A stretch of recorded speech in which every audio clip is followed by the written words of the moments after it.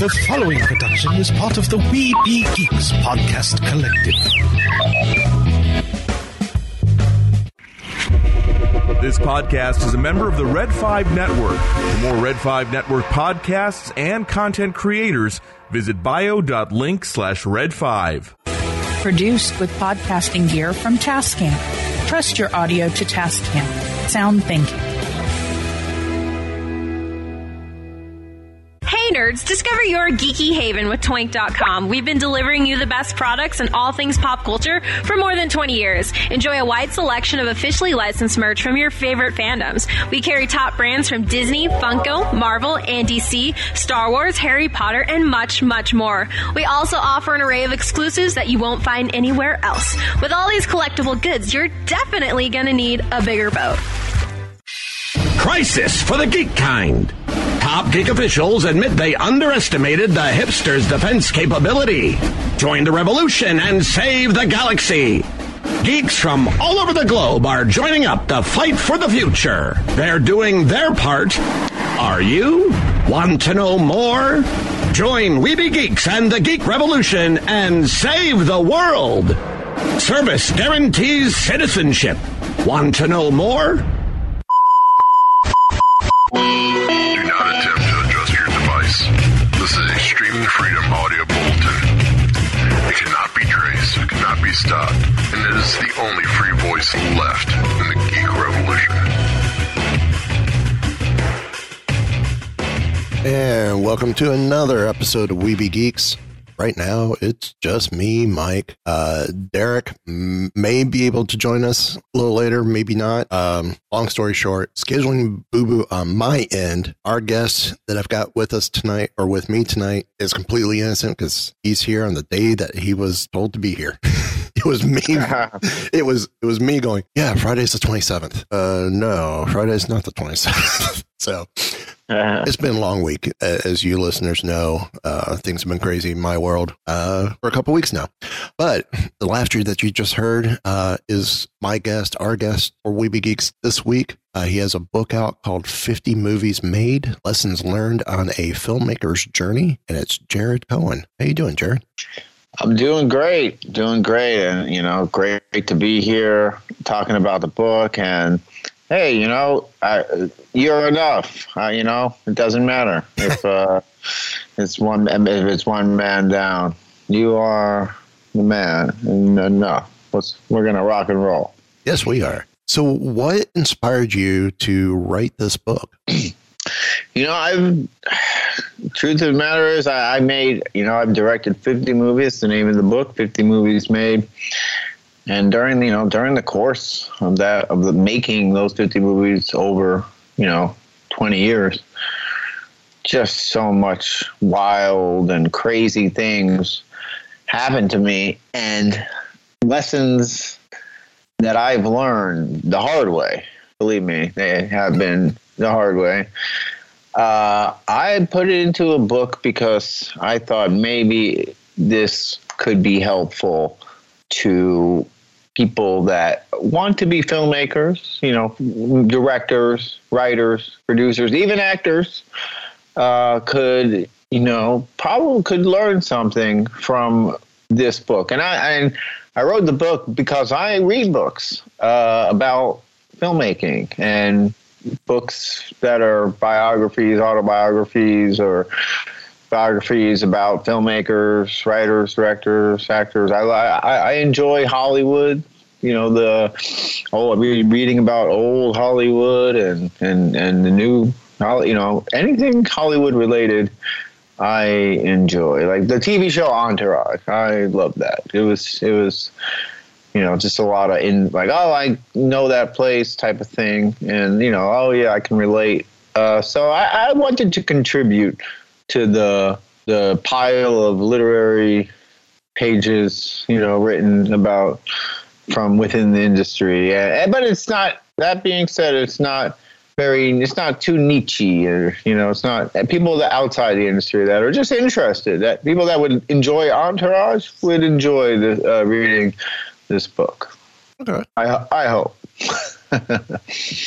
So, tell us, trying to figure out how to ask this question, because I think you just answered the question, but tell us a little bit about the book, but it's a book about filmmaking. Well, look, it's really not all about, it's almost like, the art of how to, win at life through archery, or so it's a lot of the tips about how to succeed in the film industry are good tips that apply to everyday life, like just sort of the mentality of having to fight on, and most things are not going to work out, most things are going to be a no, and just that how to sort of cope with that. But I will say this: if every industry was as hard as the film industry, there would be, I don't think the world would go very far. There wouldn't be many there would be like one garbage man, for it wouldn't be enough. There wouldn't be enough. The industry is brutal. Oh yes. And the book is sort of like a cautionary tale. 'Cause it's not a come to Hollywood and everything's going to be great type of book. It's this is how it is. The statistics are not in your favor. It's not the Hunger Games, or what did they say? The Hunger Odds are not in your favor. Yeah, so it is like the odds be in your favor. Oh yeah. It's not that way in entertainment. Well, yeah. It's pretty much, similar. You have to be a special breed. You really do. You got to have thick skin and persistence and grit, and that's what the book is really about, right there. Tenacity, persistence, perseverance. How much, pardon my language, but how much shit can you take before you lose your mind and snap and want to just kill everyone, I mean, no, not kill everyone literally, because that's already a problem. But, just how much can you take and before you lose your mind? Right. I mean, anyone trying to do anything in the entertainment industry, I think, experiences that along the way, unless you're just, superstar from when you were a kid. So how long have you been in the industry? 20 years. 20 years. 20 years. Yeah, 2002, actually, was when I moved out to Los Angeles from the East Coast. First IMDb credit is 2003. So, yeah. Okay. 2003 is the first credit, so... Okay. Yeah, I mean, I totally get where you're coming from. I just hit 25 years with Walt Disney World, being in entertainment, and I've been in the industry since '86. Wow. So yeah, you got beat, man. I'm like, it's one of those. It's either it is the tenacity, like you said, and the perseverance to keep going. It's a special breed. Sometimes it's you just wonder how stubborn or how stupid am I that I'm still here and I'm still pushing through. Yeah, but there is that. Well, I do love it. So yeah. Is that what it was with you as well? No, in order to keep going, there's still a love, right? It's a great question. It becomes, the love and the passion. When that becomes your means of survival, and in terms of putting food on the table and whatnot. When you do it, they say, if you do what you love, it's not a job. But also, there's a danger of doing what you love for a living, because there's a real big danger, because all of a sudden, do you love it the same? You may still love it, but if all of a sudden, if you're painting paintings, for fun, and you're beautiful paintings, and all of a sudden you start selling them and you quit your day job, and now you need to sell your paintings to survive. It's a different animal that you're dealing with. So it's, of course you want to do the best, but at the end of the day, if you want to sell those paintings, if you want to, make those movies or whatever, produce books or music, it's going to be the best version of what it is. If you're trying to, if you need to survive off of something, it's probably going to be the best version of what it is. You're going to make sure, God damn, this piece of music or this film or this book is going to be the best. I need to sell it. You know, people need to buy this in order for me to eat. And what a major responsibility you're putting yourself on something that you once just did for fun or just loved or passionate about.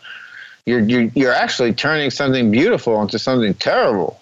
Well, I had a mentor when I first got started. He said there's 3 reasons why you get into this business. Either you love it, you need the money, or both. And for a while, I'm in this because I need the money and this is what I'm good at. Then I finally, and hopefully you've gotten to that point where there's a love for it. It's both. I need the money, but there's the love. And it's balanced instead of, I'm in this because I love it. No, you're in it because you need the money first. You can still love it, but it's money first. Eventually you get that balance.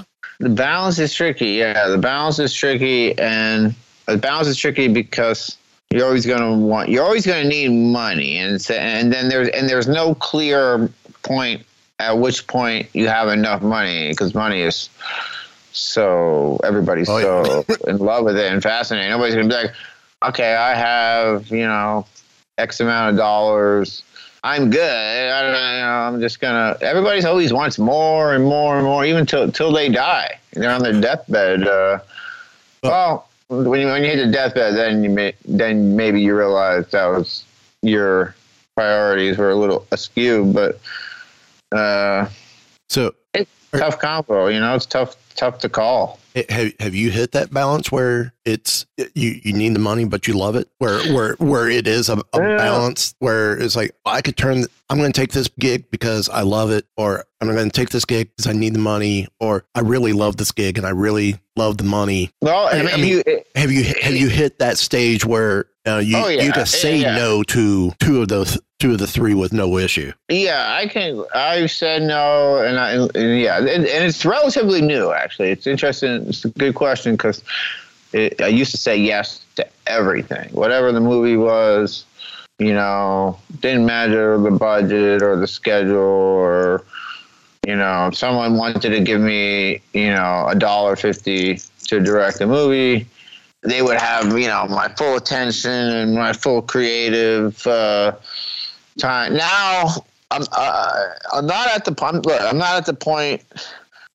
if if a good big budget movie comes along, but the script sucks, or something, or obviously with the money on that one, it's put the money. God, I hope the love comes with this. Yeah, I'll do it. I'm at that point. I'm not at the point where it's you're Steven Spielberg. You're like, oh, this is. I need the script to be a 10 on the page. I need the budget to be super high.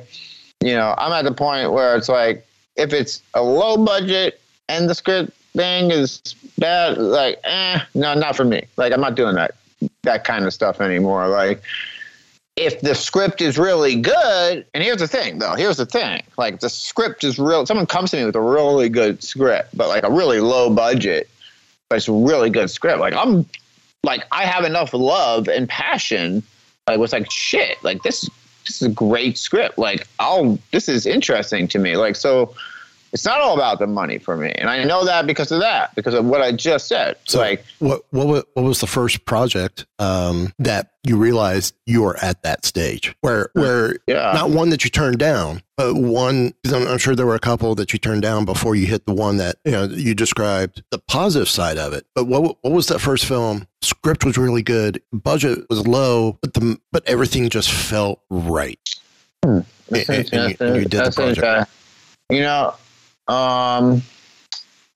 What I could say is there was a low budget project that I did, but I was, in all fairness, I was, a part of the production process and involved on that end. But it was a very low budget movie, and it was called A Stalker in the House.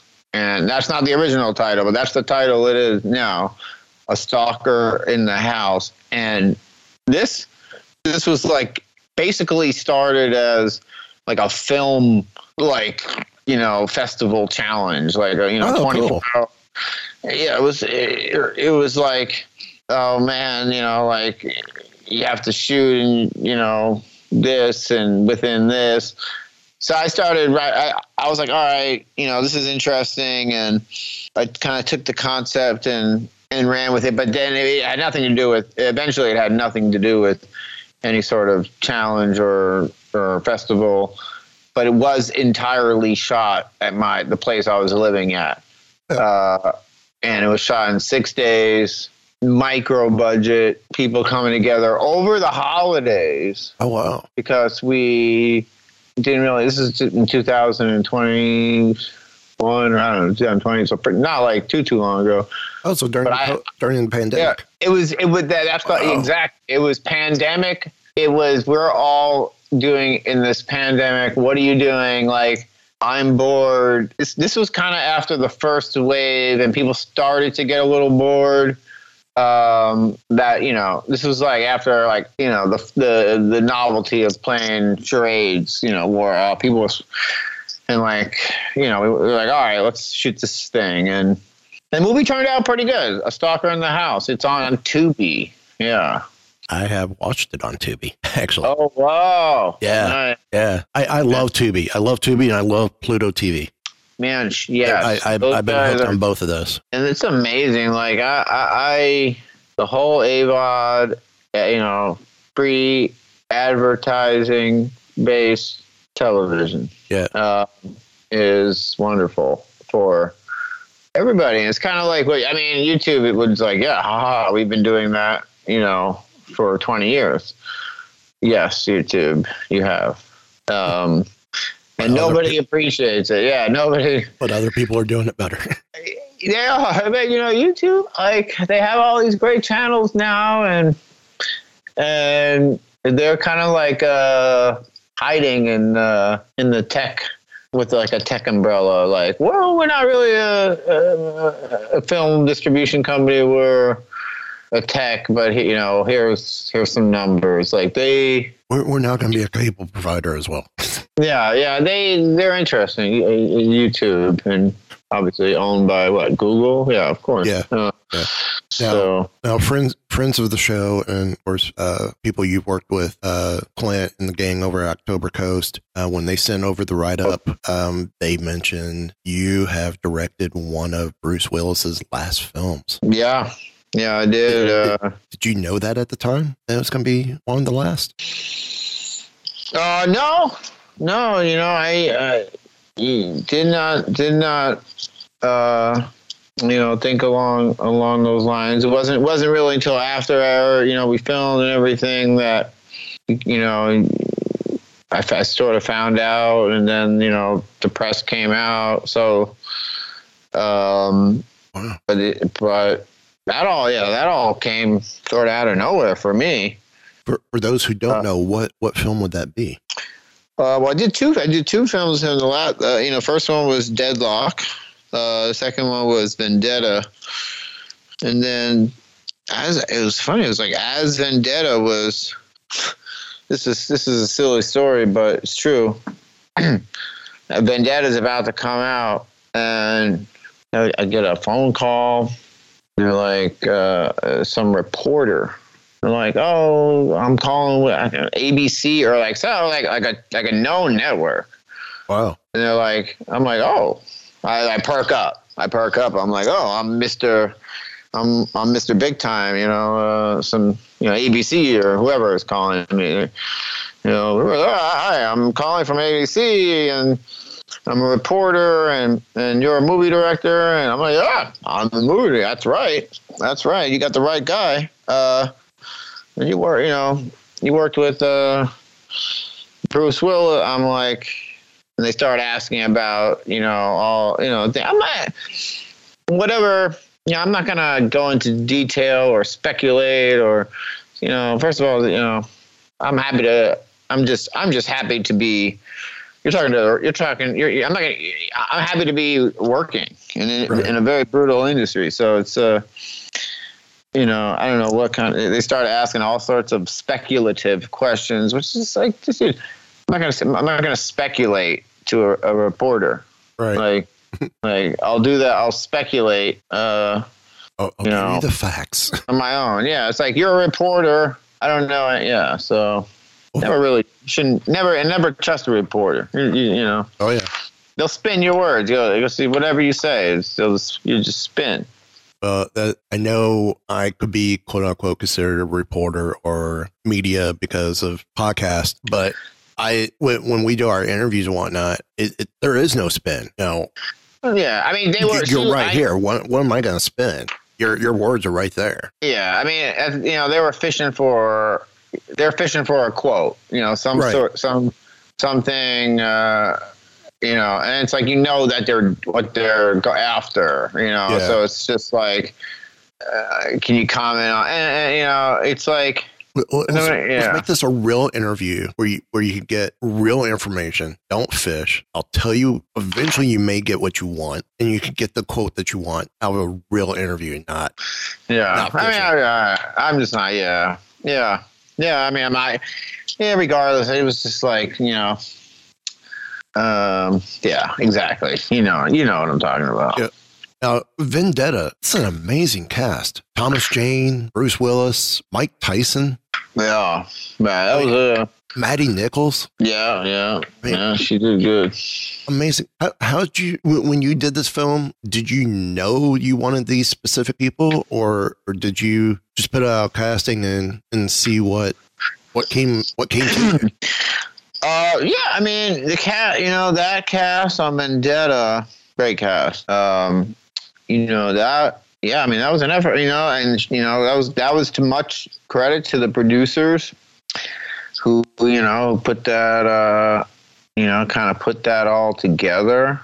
It's hard. It's hard to line up a cast, a star-studded cast, because A, requires a lot of money.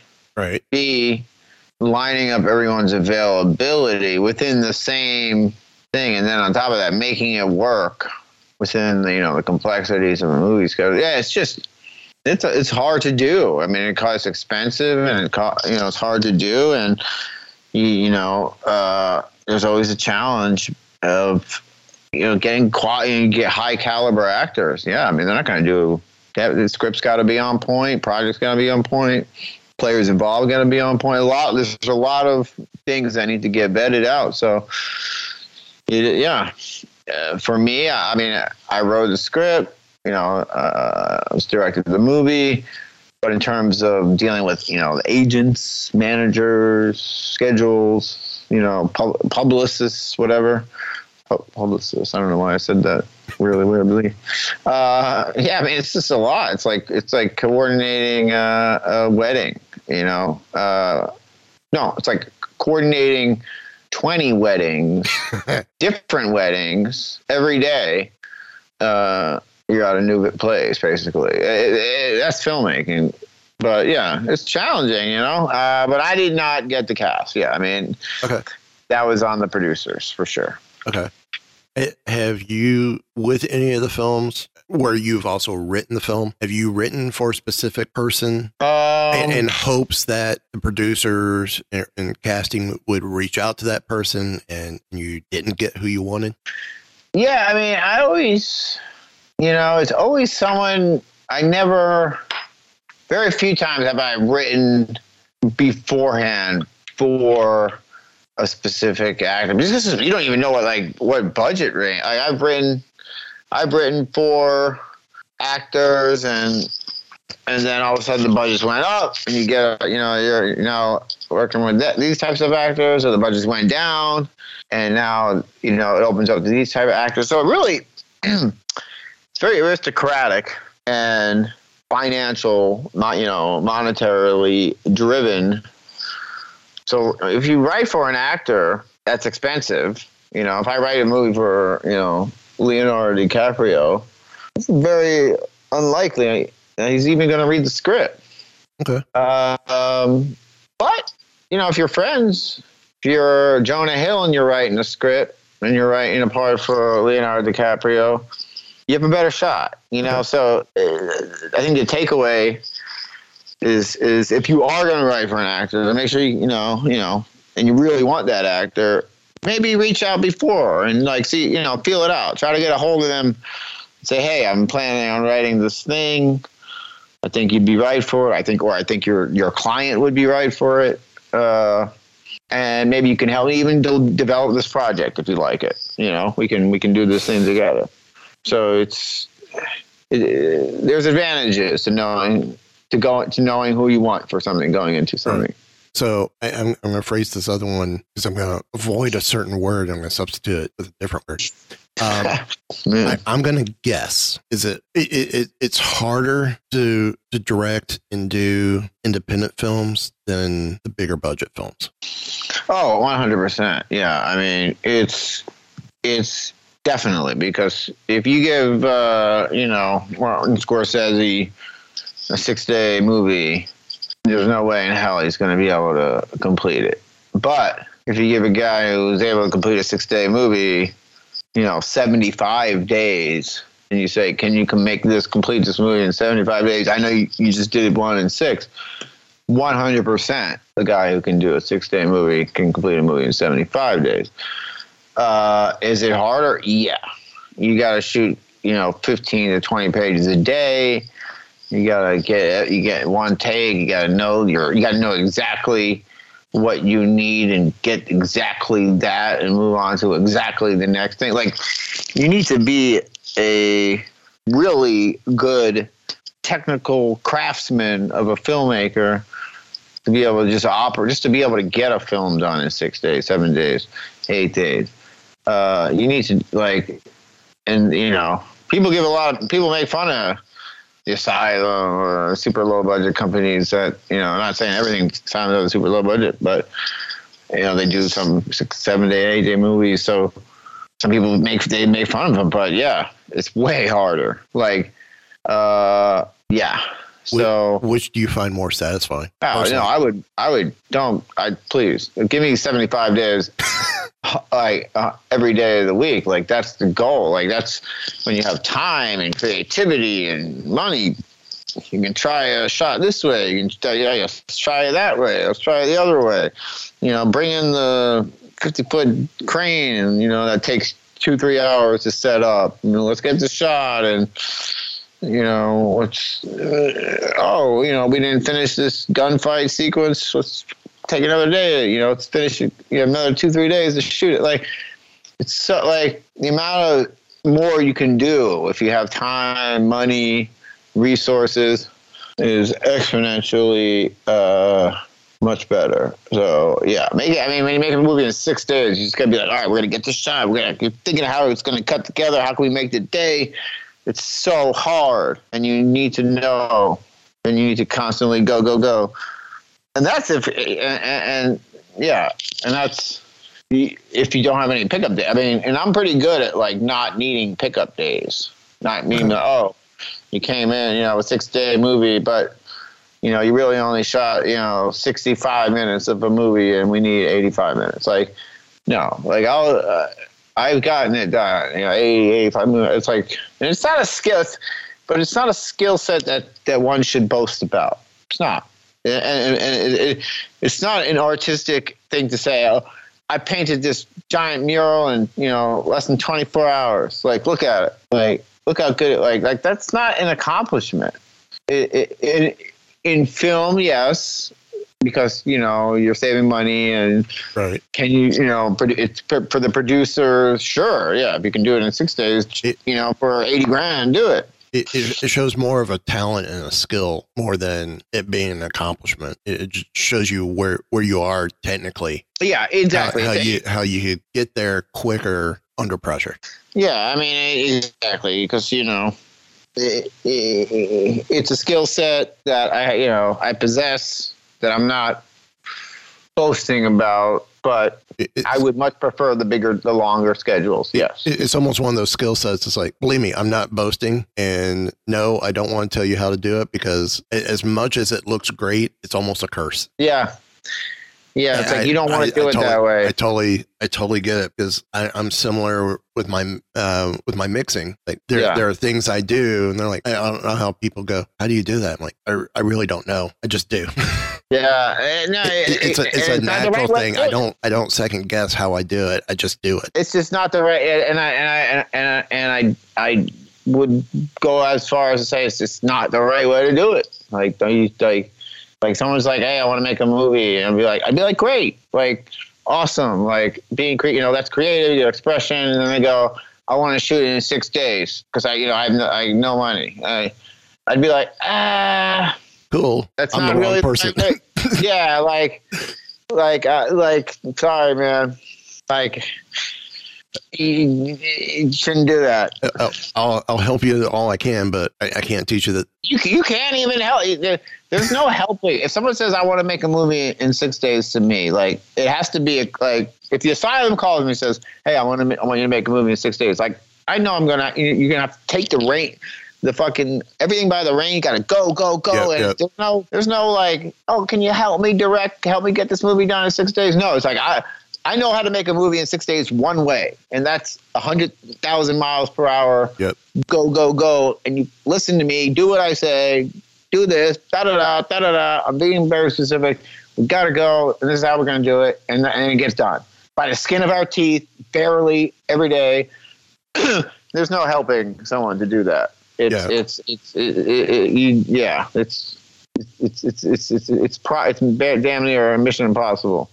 So who were some of your inspirations to get into directing and filmmaking? Yeah, the largest inspiration was just the pain of failure and the agony of defeat is what drove me. Oh, the agony of defeat is because you were wearing the wrong shoes. Sorry. Yeah. Sorry, I just had foot surgery last August, so. The agony of defeat. Oh man, that's good. I'm glad I caught that, because if I didn't, that'd be. If you didn't catch it, it would have been okay, because I'm notorious for telling bad dad jokes. No, that was good. The agony of defeat. No, and look, I came out here to be an actor. This is in the book, like blah blah blah, big stars in the eyeballs, and really just the agony of that drove me to, because I love being on set. I love filmmaking. I love movies. I just wanted to be a part of the process. I didn't care if it was acting. I thought it was acting, but it turns out I didn't really care if it was acting. I just really wanted to be a part of the creative process. I love being on set. I love this, watching the thing and being. So for me, it was trying to hold on to something as the acting withered and between my hands, and I was like, all right, you know what? I can write. I can write a script. I was reading script. I was like, sure, I can sit here on my laptop and I can press buttons, because that's really all what a script is. What's the difference between a good script and a bad script? Nothing, because they look exactly the same. Until you read them, they look exactly the same. If you hold a crappy script next to, a great script, it's just words, black ink on white paper, letters, and, occasionally numbers, but mostly letters. Sure. So I just typing, coming up with scripts. Were they good? Were they bad? I wrote 50-something scripts. So some of them were good. Some of them were bad. Some of them got made. Some of them shouldn't have gotten made. But a lot of them did get made. And I learned a lot. And, it's something that I can do now. Now I can write a good script. I can write a good movie script. And if I rewrite it a bunch of times and I get notes and I rewrite that with the notes in mind, the script will get better and better, and eventually it can be a really good script. But yeah, that's another skill that I possess. Screenwriting. I'm going to say, outside of the obvious with Vendetta, what's the next favorite project worked on? Or am I even wrong assuming Vendetta's at the top at the moment? No, look, Vendetta for me was a fun movie. It's hard to great for me to be like, oh, this one I like better than that one. We could go top 3, top 5 if you want to do that. Yeah. I like that. Well, I definitely have to say that the Leonard Skinner. I'm just grabbing a water real quick. Yeah, no problem. The Leonard Skinner movie that I spent, let's say 2 years researching and interviewing and studying the lyrics of Leonard Skinner, reading all the books about Leonard Skinner. Like, I became obsessed with Leonard Skinner. I knew there was a point in my life where, dare I say, I knew more about Leonard Skinner than Leonard Skinner did. Yeah, and probably Leonard Skinner did. The original gym teacher, who actually there was a guy named Leonard Skinner, and probably I did know more because I was at a point where I was having conversations with rock and roll historians and oh yeah, I heard that, this, but blah blah blah. Like, I was an expert, master, and I became obsessed. And because when someone says, "Hey, I want you to write a movie about Leonard Skinner and direct a movie about Leonard Skinner," you better know what the hell you're talking about, right. Man. At what point with Leonard Skinner does it go from? Are you having to ride that line of this is a film, not a documentary?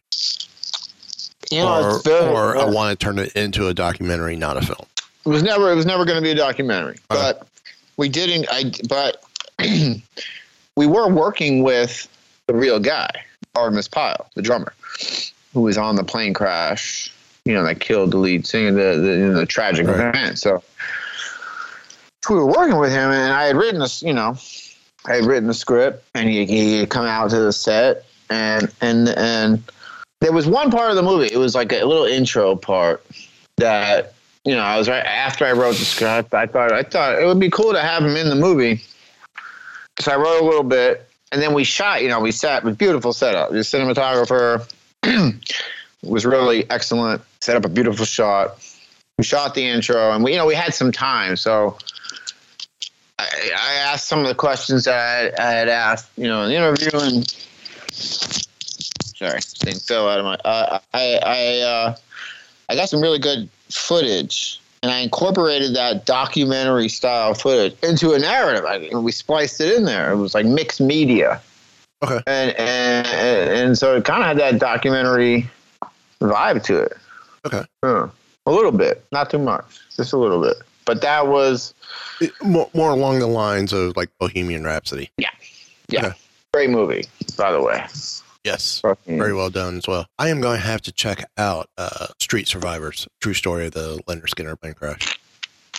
Yeah, please do. It's a good one. I wasn't truly aware of it until I did some research on you, and I sent over a preview copy of your book. Which, speaking of the book again, is it out now or is it coming out soon? Yeah, I should have touched on that earlier in the show. No, it's out. It's out. Yeah, no, here, this is it right here. It's out. Get it on Amazon. 50 movies made. I'm gonna have to get this book. I'm definitely getting a copy of this book. I will be getting it. Oh man, yeah. No, I would, definitely check it out. This is it. This is Mike Tyson, William Shatner, Bruce Willis on the cover. And, it's a lot of information, man. This took a while to write. I'll tell you that. Over, like a year of writing. But the first draft, so originally I was like, all right, I did 50 movies. Let's do 50 chapters. Every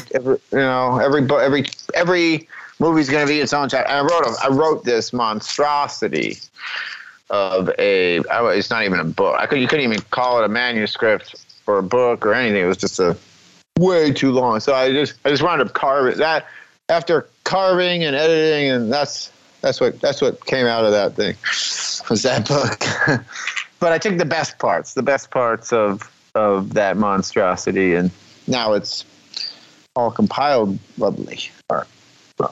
Okay. Braggadocious. So what is the what are you hoping is the biggest takeaway aspiring filmmakers get from the book? Since you said it's a book of advice, and it's not a fluff piece. It's harsh stories, true stories. You come shooting from the hip, and you're not holding anything back. If I can act like when I went into it, when I went into this industry, there was, a lot of the books I read were so welcome.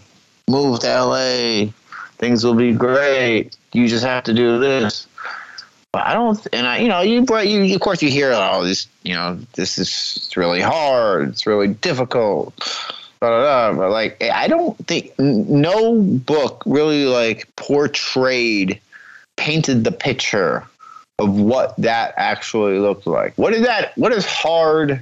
What does that mean? It's hard. Is it hard to be good at an audition, or is it hard to write a good script? What does it mean to have to really write a script and under this certain pressure when you don't know what the hell you're really doing, per se? What are the actual challenges of survival, of possibly making it? What does making it even mean in Los Angeles? So, I really want to, the takeaway, if I could give one thing to somebody, it's just to show a little bit, just to give them a glimpse of the reality of what it is to choose to become a creative professional in the movie business specifically, what the challenges actually, what they look like, what they sound like, how they will knock you down, how I've been knocked down. And so it's there's a lot of information. You can be like, oh man, that's harder than I thought, but I still want to do it. So, but B, here's some wisdom, I can learn. But it doesn't matter. You can read this book, and you'll still fall for the same pitfalls because they'll look a little bit differently, and it'll always be usually behind the face of somebody very charming. Yeah, that's one thing I learned early is you hear all the stories, whatnot. It's like, oh, that's not going to happen to me, and the exact same story will happen to you because it's presented to you in a totally different way. They're going to say this. A guy's going to say, oh man, I got screwed by lighter film company distributed my film. They robbed me of all my money. Never go do business with lighter films. It's this guy Mike who works there. I won't use your name. This guy. You can use my name. I don't care. This guy Mike I worked with, and he ripped me off. Blah, blah, blah. So I tell somebody else. Okay. And then they make their film, and then Joe from Silver Tray Films, because they all change their names. It's ridiculous. Silver Tray Films promises he's going to distribute your film, and you're going to make a lot of money. So this guy signs with Silver Tray. He avoided Lighter Film. He avoided Mike and Evil Lighter Film Company, and signed with Joe at Silver Tray and got robbed just exactly how the first guy did. Different guy, different smile, different pitch. Sometimes it's the same company. Sometimes it's the same people. Well, since I'm at Lighter Films, just got to tell you, Silver Tray Films is a subsidiary of the larger picture. So it's just one of the umbrella companies under. Come to find out, a lot of people have come to find that out the hard way. That's for sure. It's it's just so many things to watch out for. So many scams, so many false starts, stop and goes. I can't wait for this thing to happen. Oh, I can't wait for that deal to close. Oh, I got a meeting. I can't wait for this meeting. Oh, this meeting is going to change my life. This is going to be a game changer. Oh, I just got to sell the script. Oh, if I just book this role, Like, it's all these like little hopes that people have. It's like, stop. Like, I hope this, I hope that. If only this thing happened. If only this agent signed me. Oh man, I got a meeting with this manager. I hope he signs me. He's going to change my career. Like, my life is going to begin. Like it's just the only like, person who changes your career is you. Yeah, it's like everyone's just stopped. Everybody's pipe dreaming. You know, they're like pipe dreaming. Like everybody's crack pipe dreaming. Fucking crack pipe dreaming. But that's really, you put a million idiots in a city and shake them around and throw some cars, and you got Los Angeles, you know, and here I am, you know, with my flagpole that I've been trying to jam in the sidewalk. Unfortunately, the flagpole is plastic, sidewalk is concrete. So that's me, just like for 20 years trying to jam a plastic flagpole in a concrete sidewalk. But then, you know, you find a little dirt, and you make a little, you get the flag to kind of stand a little bit sideways with a little help, and you figure out the ways to wave it, you know, to all the bad, evil people coming to kill you and take your babies. But the catch is, you did it yourself. This is true. Maybe some people guided you along the way and go, you know, maybe this spot's not the right spot. Maybe you may want to go over there, but you're still driving that. You're still trying to push that flagpole. There's been a few helpful people along the way, but I'll tell you what, there's been a lot more people trying to misguide you. Oh yeah, I've experienced that as well. They're like, you're standing on the sidewalk, right, trying to put your damn flagpole in so you can make some noise, and you know you've got a guy on the other side of the street going, come to the street, come put your flagpole, and then cars just step out on the street. Yeah. You get ran over, and the guy's like, yep, well, that's one less director I got to worry about. And then, you know, it's just the sense of, it's a crab. Somebody once said it's a crabs in a bucket mentality out here. And I was like, crabs in a bucket. I go, pretty spot on. You know, it's a crabs in a bucket mentality. Yeah. And there's more people trying to misguide you than guide you. Right. Yeah, for sure. Well, usually I do this next thing with when Derek's here as well, but I'm willing to go solo on this for this next segment because it's a segment I love doing with guests anyway. Rock and roll. I'm going to flip the tables. I'm going to let you ask me a question, whatever you want. Wow. Man, how about, how off the wall do is what I'm saying appear to you? For me, it's not, but I think a lot of that's because I'm also in the industry and I've seen it, whether it was from my theater days or even with my time with where I'm at now, which is, you know, corporate entertainment scenario. None of it seems off the wall because I've seen examples of all of it. I've experienced it, examples of all of it, you know, being misguided, being guided right. You know, being dumped on, you know, being asked to be part of the dumpster fire, being the dumpster fire. So for me, it's not off the wall. I totally relate. It's the entertainment industry, as you said in the beginning, unless you just happen to be that spark from the get go. Where it's not fun. It's not fun. Like people think it's fun and glamorous. Like, I mean, that number, yeah. I mean, that number, you know, to be that diamond in the rough, like a Tom Brady, who was not a number one draft pick, but one of the top quarterbacks to ever play. That's a rarity.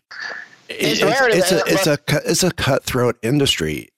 But also like, at least if you're a football player, you got to, like, if you're a professional football player, you got a schedule, right? Mm-hmm. The NFL gives you a piece of paper at the beginning of the year, and you can check online, you know, what games you got to play and where you got to be.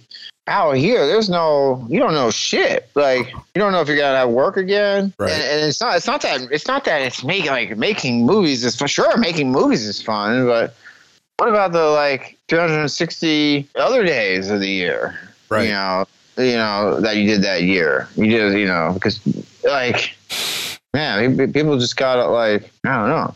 They gotta understand that. Just as soon as you book the current gig, while you're thinking about that gig, you're also thinking, what's next?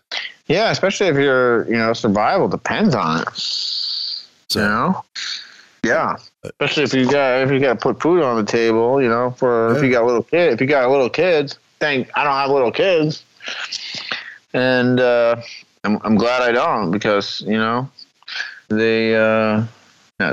would be very much loved. But hope they enjoy ramen noodles. Hope they enjoy ramen. They would be very much loved by peanut butter and jelly sandwiches, and yeah, no, I mean, it's not that grim, but maybe shit. Look, you got a kid. Next thing you know that, something goes wrong. Yeah. You got to amputate that kid's leg. Insurance doesn't cover it. But you got your kid tried to jump a fence and got, tetanus. Now he's got to get his leg chopped off. How are you going to pay for that? Just saying. Things happen. Oh, yeah. Totally. Sometimes you got to chop your kid's leg off. I mean, let's hope it doesn't have to come to that. Right. Where can people find you online? At the psychiatricinstitute.com. Arkham Asylum. Arkham Asylum, baby. I'm at Arkham, in between the Joker and the Scarecrow.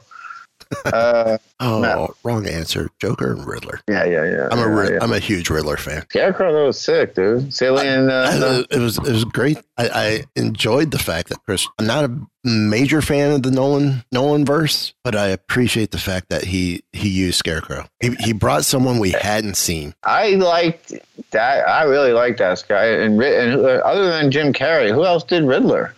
Frank Gorshin. Oh, yeah. The original.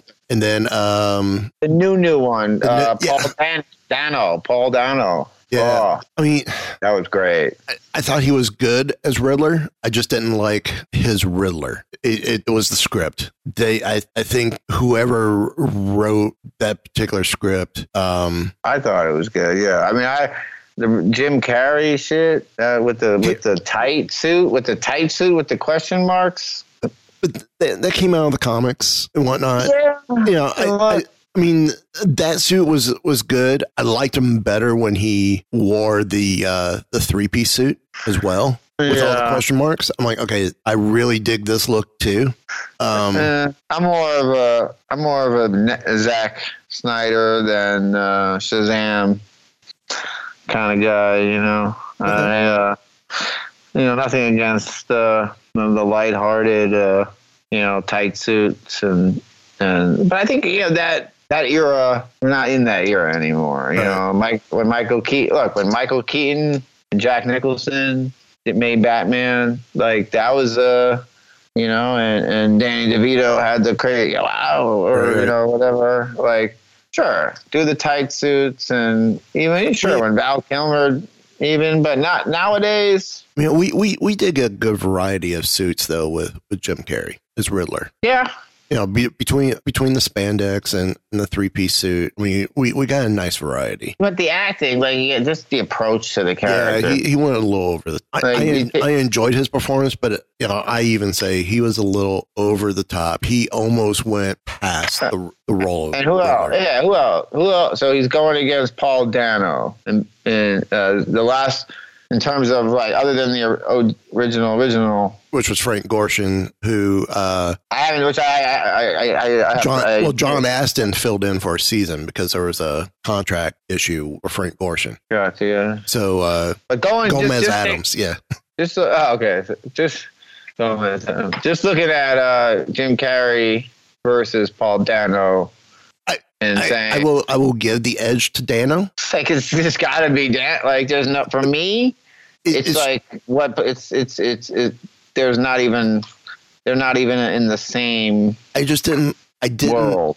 Like I said, I'm a big Riddler fan, and if I wasn't such a Riddler fan, I would have thoroughly loved Riddler more. I just don't see a madman like that stitching question marks into a colorful suit. Like, I don't see a psychotic person doing that. Like, maybe in the comic, you're right. But the thing is, on film, they almost made Riddler more Joker-esque with Paul Dano. Oh yeah, well, and he's not. Well, he's like a savant. Yeah. Riddler is very much a savant. So yes, he would be that person to have a suit with question marks because of the ego, just because of his ego. I mean, when you say Joker-esque, I mean, like, I love, and that's a whole other thing, like Joker, like who played the better Joker, you know, but I mean, that's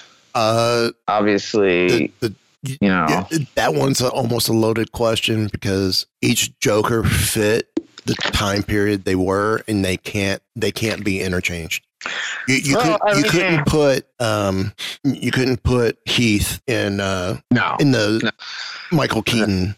You couldn't put Jack Nicholson in the original series. I mean, they can't cross. No, you're right. Whereas I feel Frank Gorshin could have gone across all of them could have gone into any of the universes except for the Robert Pattinson Batman.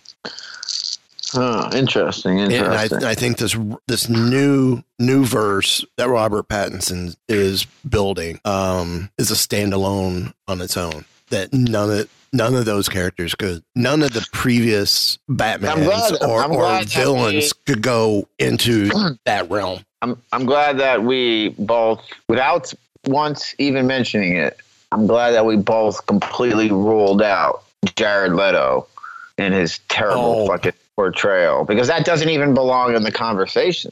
No. I don't like the idea of Joker being tattooed, because I don't think Joker would have ever been tattooed. Not to that extent. And definitely, I love Margot Robbie's Harley Quinn, but she's not tattooed. I don't see her as a tattooed freak either.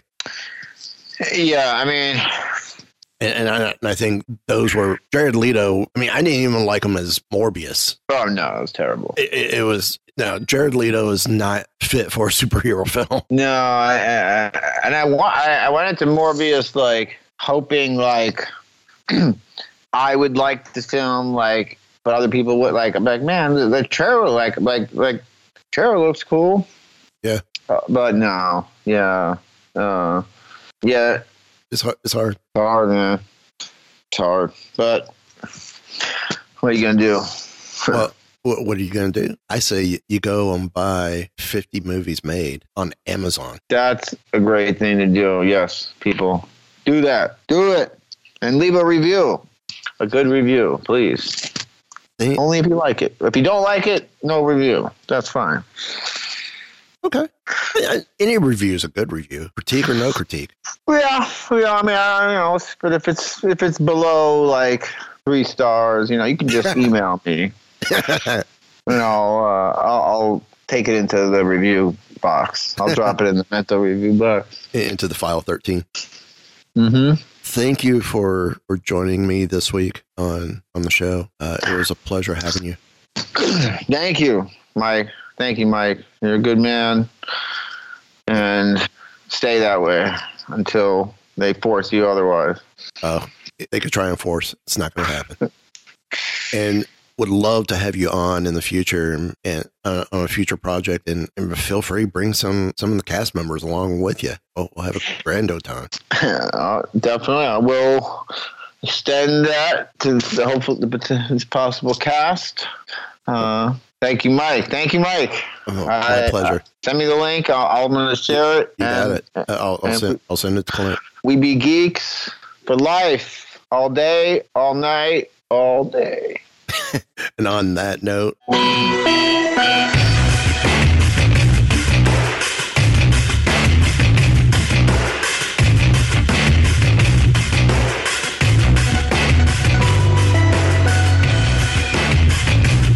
So, the bad crowd you've been hanging out with is a science fiction club? This has been a Weeby Geeks production.